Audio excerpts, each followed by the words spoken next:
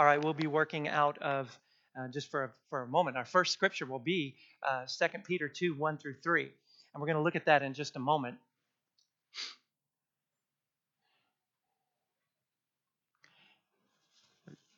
I don't know about, I think everybody in here probably loves bargains. And one thing that we love to do is talk about the bargains that we find. We just love that. We get excited when we go to clearance racks and we see brand new items on clearance. It's one of the, like when you're trying to buy clothes and you don't have a good budget, or not a good budget, but you know just a budget. You get excited when you see that you can take your $10 a week allowance and buy something that normally would cost, I don't know, a lot more. But Amy loves, and just like y'all, she loves bargains. I don't know the last time that she paid full price for new clothes, but she goes to garage sales specifically for our children's clothes. She has throughout the since we've been married. And then she'll go to resale shops specifically for our children's clothes. But when she comes back, you know what happens? You know what happens, Connor? There is the show and tell. The opening of the bags, and one by one she holds them up and she says, "Guess how much?" And I've got to guess high, because if I guess too low, then that's kind of disappointing. So she pulls out something, and guess how much? I don't know, $25. You can't do too high, because she knows you're messing with her. I don't know, $5? No, 25 cents. Can you imagine? Can you believe that? No, I can't. Good job. And then she does this thing at the end of the show and tell thing. Then she'll give you how much everything cost. Do you understand that normally, and the other thing, look, this still has the tags on it. That's the best. That's the best. But she'll give you the total amount of what everything cost, and then tell you what it would have cost, because it's bargain hunting. And that's the way you're supposed to do it. Find the bargains, and just enjoy, roll around in those bargains. And all of us like those. But there are some people who are really good about finding the best deals in grocery stores. I'm pointing at um, there are people I know in here who are incredibly adept at finding the best deals, and sometimes they make money off of, with coupons and stuff. They actually make money because they know how to bargain shop. We hear of people who will buy milk that's on sale for a cup for 250. No, milk that the store will say it's on sale for 250, even though down the street at a store it's 215. But they'll still buy the milk there. It always baffles me. If you go down to the gas station over here on Reading or Reading and BF Terry, there are two gas stations there. One of them might have gas at $1.99 a gallon.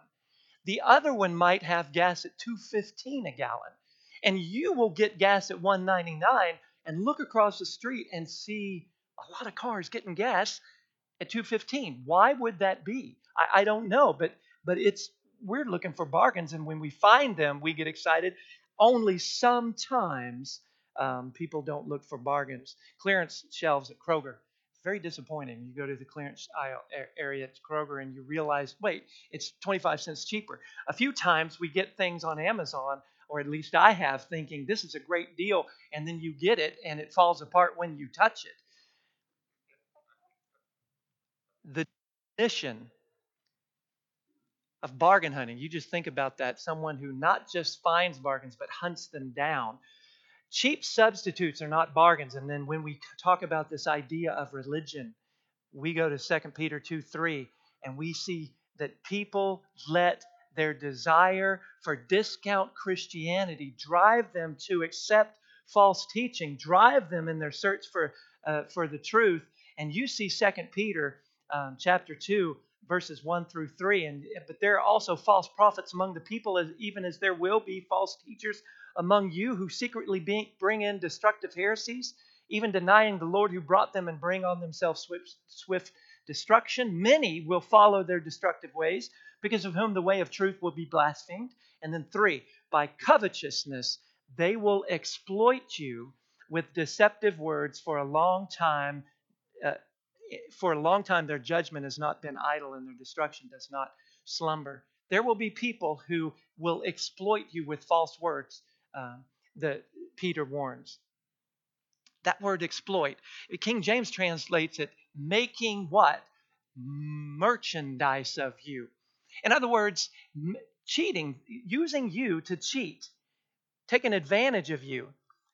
But we talk about different religious groups. We talk about denominations, and there are things that we wish we could teach that are just. Why would we want to teach them? Because it's non-confrontational. I'll mention that again. Why would we want to teach that there are bargains to be had religiously? Well, because it's easier than teaching the truth. So we start with this idea um, of unity of all believers. Wouldn't that be something to teach? We kind of talked about that last week, how we would like to teach tolerance, but unity of all believers. What would be the motivation? This is a discussion question. What would be the motivation for teaching unity of all believers? Again, and I've kind of alluded to that. What's the motivation? What would be the motivation if we could teach that? The only unity that you could have among religions would be if you use the Bible as your Well, creed. yes. And so if we might be tempted to teach unity when what? And I know what you're saying. That's what Moore said. The only unity can be found when we follow the Bible, and that's exactly where we're going. But there are people who want unity for unity's sake, and will just say, they would say, so long as someone believes in God or is a believer, then we should just be considered to be joined together with everyone else who considers themselves believers in God. And that includes a lot of crazy ideas. The definition of a believer is going to be flexible. What you believe and what they believe are going to be two different things, but as long as they believe in some sort of some form or idea of God, people will say they're okay. There are groups who don't teach that the virgin birth of Jesus is actual, is the truth. And you can look, you can find. I found a list of things on one religious website. 10 things that you do not have to believe in order to go to heaven. 10 things you don't have to believe. And one of them is that the virgin birth isn't real. It's just a myth. One of them is that. 50% of people, 2017 and 2017, 2010 people were interviewed, surveyed, and they were asked, do you believe in the resurrection of Jesus? And these were people who professed to be Christians, and 50% of them said, no, that's probably a myth. It doesn't make sense. How can that be? 50%, exactly 50% of those people. And then there are people who doubt the miracles in the Bible. They don't make sense. They doubt whether Jesus was actually God incarnate. Now, unity is absolutely important. If you're following along with the outline, I believe this is part of this. Unity is important. Ephesians 4:3, make every effort to keep the unity of the Spirit through the bond of peace. When we read that, make every effort, what does that tell us about unity? Well, it's to be had, but it's up to us to make sure that happens. Well, what does that mean? Does that mean if it's up to me, then I'm going to include everyone because I want to be unified in everything that we do? No, that's not. Look what kind of unity it is. What kind of unity are we to make every effort to keep? Of the Spirit. What does that mean? That's what you're saying. That unity is to be found in the Spirit. And where do we find the Spirit speaking? In the Scriptures. And then we see make every effort to keep the unity. But we don't accept lies in place of truth. What do we believe about the Jesus being born of a virgin? Absolutely, Matthew 1:23. What do we believe about the resurrection of Jesus as a fact? Well, we go to 1 Corinthians 15, and let's go over there because we're going to look at two scriptures in a row, two sections of scriptures from 1 Corinthians 15.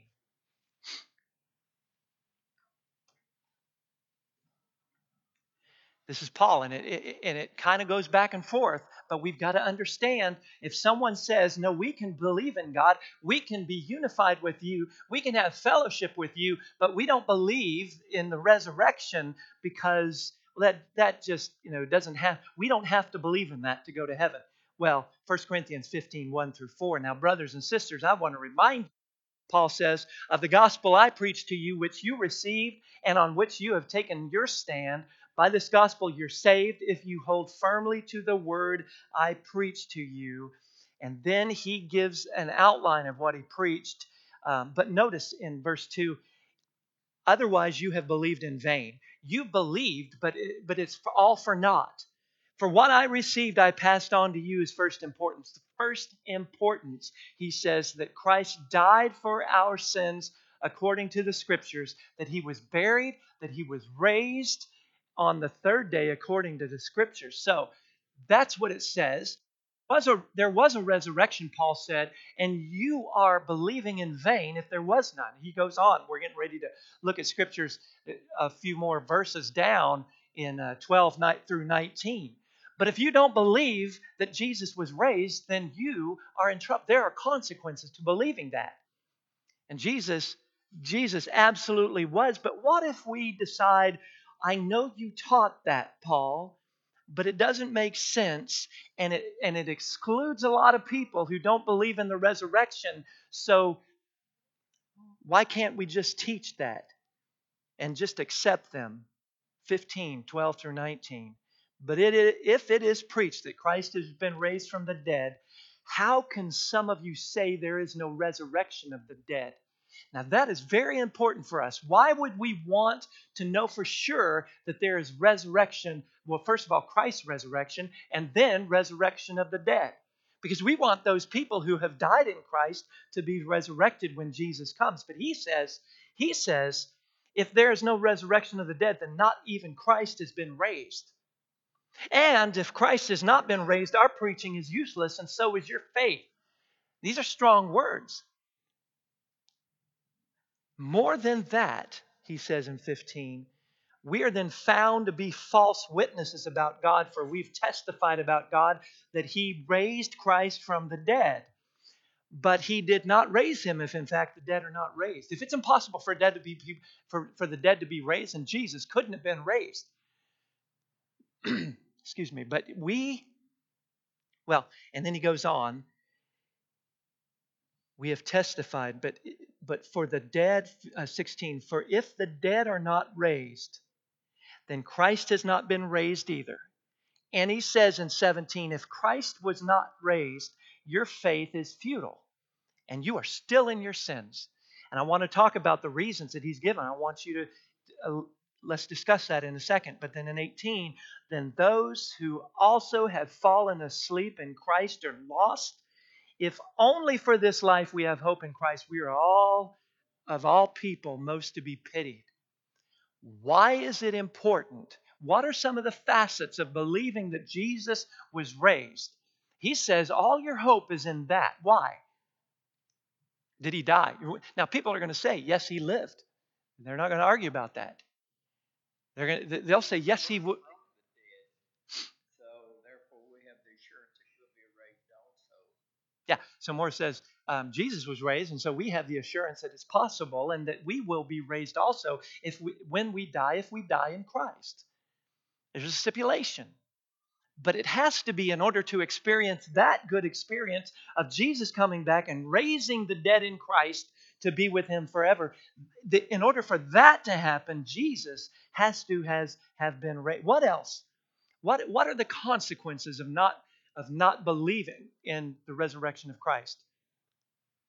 Well, the consequences, you get to go with Jesus forever, for eternity. Reverse that, you don't. You don't. But we have hope in Christ, and if he hasn't been raised, we're just, and kids aren't here, so I can say we're idiots. And that's a strong word, but that's what Paul is saying. Then we are to be pitied. But Paul says, I taught you this, and it's the truth, and there are people who are trying to teach you and convince you that didn't happen. But our whole faith is based on Jesus living. Yes, he died for us. That's huge. And he was buried. That's factual and is prophesied. But him being still alive, that's hope. And it's hope for us to get to go to heaven as well. And people buy into a religion that accepts people who don't believe that. And again, it's cheap and it's good to buy into because it's non-confrontational if you allow it to happen. No challenges. And we'll talk in a few weeks, several weeks, about the belief that once you're saved, you're always saved. That'd be nice to teach. But there are no challenges in that. And Christianity, and I've said this before, Christianity is all about getting out of your comfort zone. All about accepting that you have sinned and stepping out of that comfort zone of your sins. Once you become a Christian, it's all about growing and stepping out of your comfort zone. You read where you need to. Bible is good for reproof and correction. You read where you need, where you have messed up, where you're weak, and then the Bible teaches you step out of your comfort zone and get corrected. The Christianity is about getting out of your comfort zone, and this kind of Christianity or belief that they teach, it contains no challenges. There's no way you can go wrong. It offers salvation to anyone who just thinks themselves a believer. And some people might say, "Well, I'm not religious. I'm spiritual." And other people would say, "Well, then you're great because you are a believer." I'm spiritual. Well, that if you true religion is possible, James says, and so there is religion to be had. There's no need to reform our lives if we can be saved just the way we are, and so it is a discount based on lives. I don't know if you remember, and this is a prevalent belief in the United States that one church is as good as the other. When I was growing up, and I don't look, but I remember growing up, and we didn't go to church. We weren't religious. But on the back page of a lot of newspapers, or right before the last page, there was a religious page, and I don't know if if Fort Bend still does that. And it said at the top, at what? Yeah, attend the church of your choice. And I always thought that was nice. I mean, we didn't go to church, but I always thought that, oh, you got a smorgasbord. Smorgasbord. You get to choose. And there were all kinds of churches listed on that page. What you're looking at is some of those are books, choosing a church, little pamphlets, step-by-step guide to choosing a church, how to choose a church, how to find a church you love, how to find a church you love. And so there are steps that you can take. But you don't even have to be a part of organized religion if you don't care for that sort of thing, as long as you find some place. And people will say, what are some of the reasons that people give for looking for the church of their choice? They don't have to change. They can go in and they can fit in and they can bring their lifestyle in. And that's true. Maybe you've been to religious services or whatever you want to call them, where the people openly talked about some of the sins that they still participate in. The language. I've heard religious leaders use language that my grandma would have used. One grandma would have used. But what else? What else? Why else might someone decide I'm going to look for the church? What are they really saying? Just tell me what they're saying. If they get into the mindset, I'm going to look for the church of my choice. Yes, Carrie. Yeah, what does it matter? One's just, what are they looking for? Well, that one's closer. What do they teach? I don't know. But I'm a believer, and so I can go to that. What else? Yeah. Yeah, they have this idea, they have this mindset, and they're going to look around until they find something that not just they agree with, but agrees with them. Yes. Any other motivations that we hear? Yeah, entertainment. Oh, I love to go to that congregation because of the band, because of the skits. We're going to talk about In several weeks, we're going to talk about the idea of accepting all kinds of worship. And there's a worship style or whatever called flag worship. I'll let you know about that. But hey, they do flag worshiping. I'm going to go. Or anything else that just will entertain them. This discount Christianity will be snapped up by people who don't want to be bothered by looking for a church that does what? Lives by the word, functions by the word, scriptural church. They won't look for a church that teaches Jesus as the Son of God, Jesus as the Savior of the world, Jesus who has been crucified, buried, and resurrected for us. They won't look for a church like that. In fact, there are people, there are criticisms of the, what would we call the mainline Church of Christ? I don't know what you'd call us, but there are criticisms because we take the Bible literally, and there are groups, even groups close to what we would call ourselves. Yes.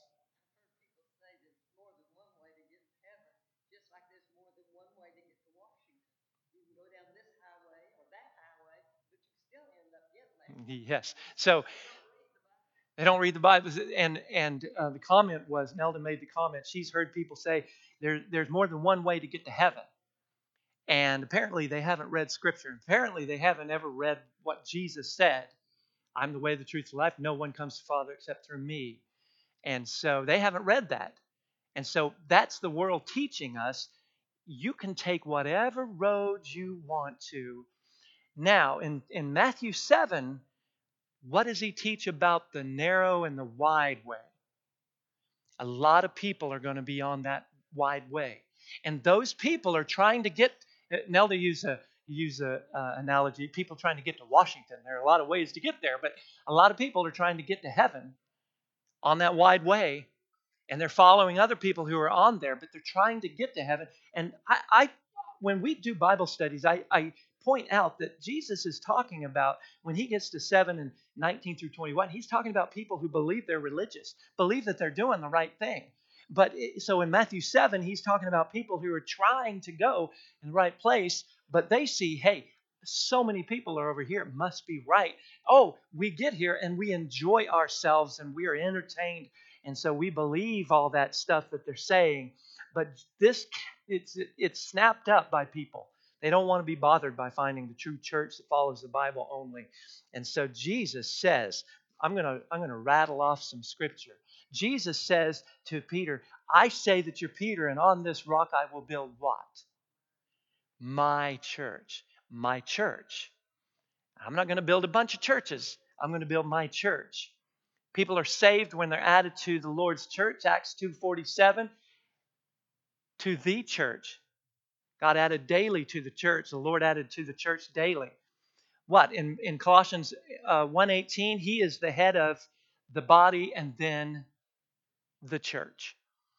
The church. And we've gone over these scriptures and we teach these scriptures one-on-one, I hope.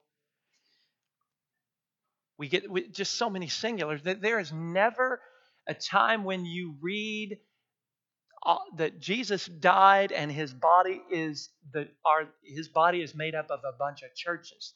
Now we know we will say the local churches, but we're talking about the body of Christ. Acts 20:28. Therefore take heed to yourselves and all the flock among which the Holy Spirit has made you elders, overseers. He purchased with the church of God, which he purchased with his own blood. Ephesians 5:23. Christ is the head of the church, and he is the Savior of the body. And then Ephesians 4, I believe. Ephesians 4:4. There is one body. There's one body. And anyone who doesn't like this teaching, anyone who doesn't like the idea that we're following the Bible, isn't going to like this teaching. It's just not going to happen. There is one. There is one body, one head, one Savior, one Christ, one Father, one Son, one Spirit, one Godhead. And people don't like to hear that.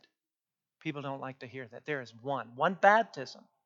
And definitely, without question, there's one church. What do we teach? If you've ever had the safety chain training, and we get to this point, and we're talking about Jesus being the head of the body, what are some of the things we might say when people say, no, no, no, no, there are a lot of ways to get to heaven? We point out what? I don't know if anyone remembers the analogy that we've talked about in training. Do you remember Wilson on Tool Time? What about Wilson do you remember? Yes. What did he look like? I don't know. You don't really know. You just saw from his nose up, you just saw these eyes. So you never saw his head, but it's possible. It's possible that Wilson had a whole bunch of bodies under that line, right? That there was his head, and then he had all like two or three. He was a Siamese quadruplet, and he had all these bodies attached to Wilson's head. No, no, no. That's we know that's so. When you read Christ as the head, we read Ephesians 1:22 and 23. He put all things under his feet, gave him to be head over all things the church, and then you flip that around. So one head makes sense. There's one body.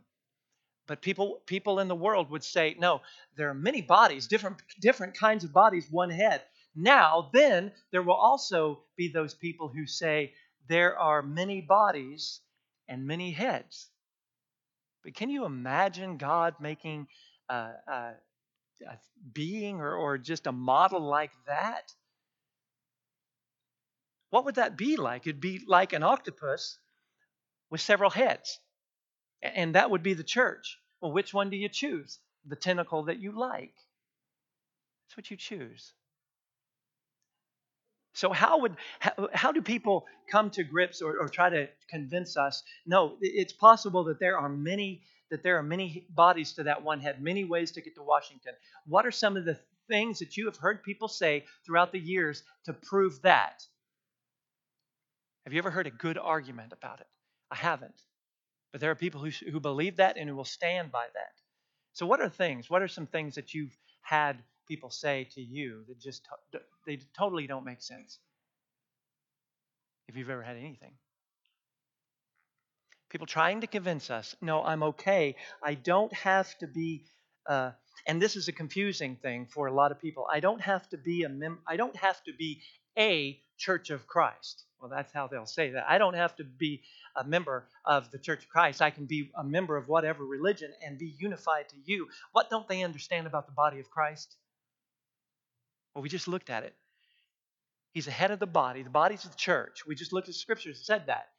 Church of Christ isn't a building. We sing that. It is not a denomination. We teach that. The Church of Christ is one body worldwide, people made up of individual members, Scripture teaches, who have done what? Who have followed the will of God in order to make sure they know how they're getting to heaven. There are stipulations and conditions that we have to meet. But I want to make sure that we understand that the body of Christ, I think, that is the church. That's his body, Ephesians 1:22. That is, the church is his body. But notice 1:23.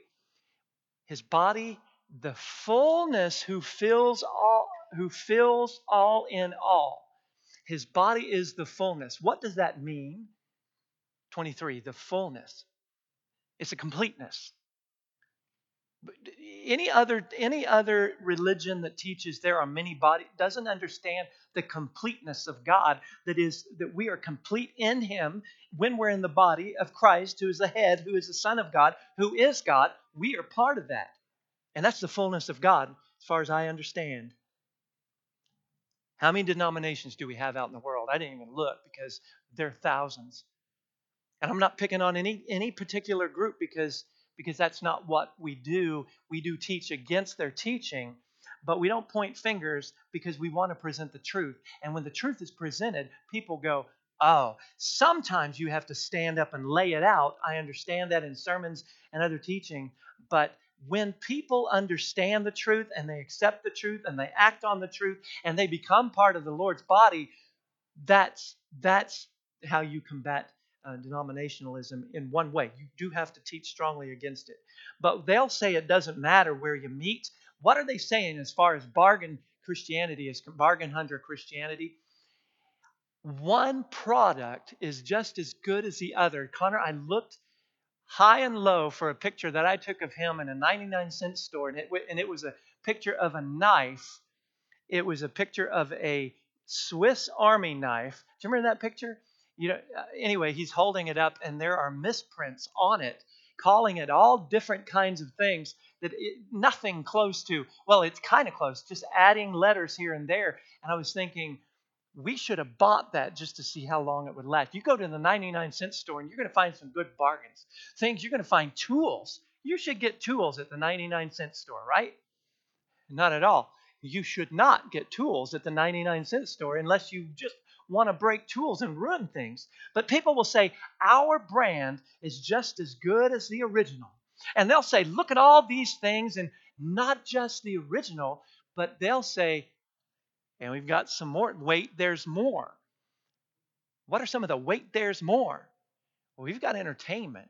We've got, I don't like this phrase because it usually means that you're going to get some undoctrinal teaching. We are on the cutting edge of Christianity. That cutting edge will cut you. It's a scary thing to say, I'm on the cutting edge. That's right. But they'll say, we'll throw in, not only, you don't have to have the original, we have new and improved. We have Christianity 2.0, 2.1. We're moving up in the world. But what other things do they offer? Entertainment, we can talk about that. What else? Money. Seriously, they will offer an opportunity to make money if you show up. You may be eligible to have some bills paid if you show up, but you've got to show up in order to take care of some of your financial burdens. What else? What else do they throw in as far as things that they say the original doesn't have? Modern ideas. What do they say? The scriptures, that's just old-fashioned. Those are cultural things. It's not literal. We don't have to live by those anymore because they're in the, and they'll teach modernized Christianity. And, huh? Accept you as you are. You don't, yes. And we accept people, but we can't, but Christ can't, we accept people when they come in. We accept visitors. I've seen y'all love on people, on visitors who you could tell they're not used to being loved on. I've seen it happen over and over again. But churches will teach you don't have to change. We'll accept you. Whatever living arrangements you have, whoever you think you're married to, if it's a man married to a man or a woman married to someone that they have had an affair with and on, we'll accept you. I mentioned last week that there is a danger, obvious danger in not teaching against that. We will accept you. They'll throw in all kinds of things. And so instead of choosing the church of your choice, what do we choose? Who decided that we can go to heaven? I mean, God decided. We talked about Genesis. We were in God's mind before creation started. God decided that we would have an avenue, a way to get to heaven, and God decided that it would be His Son's body, and God decided that that body would be called the church, and God decided that the church, in other words, God chose us to be in His Son's body. It's not the church of our choice. Do you believe in God? Do you believe in Christ as His Son? Do you believe that He died for you? Yes, yes, yes, yes, yes. And then 2:47 of Acts, what happened? When those people in Acts chapter 2 repented, they're baptized for the forgiveness of their sin, remission of their sins, then what happened in Acts 2:47? Then they went out and they found a church of their choice. They were added to the church. They became part of the body of Christ. But 2:47 says, and the Lord added to those daily those who were being saved. It's not the church of our choice.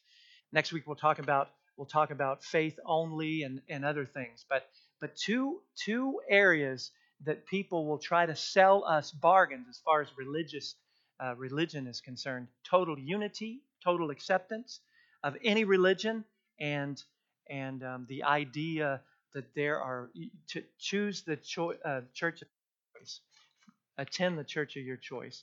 Crazy things, crazy things that are out there. And we know that for sure. But I think that we can be motivated to gently teach and correct and live by the word and show people. And one more thing, visitors coming in over and over throughout the years, and I know it'll continue.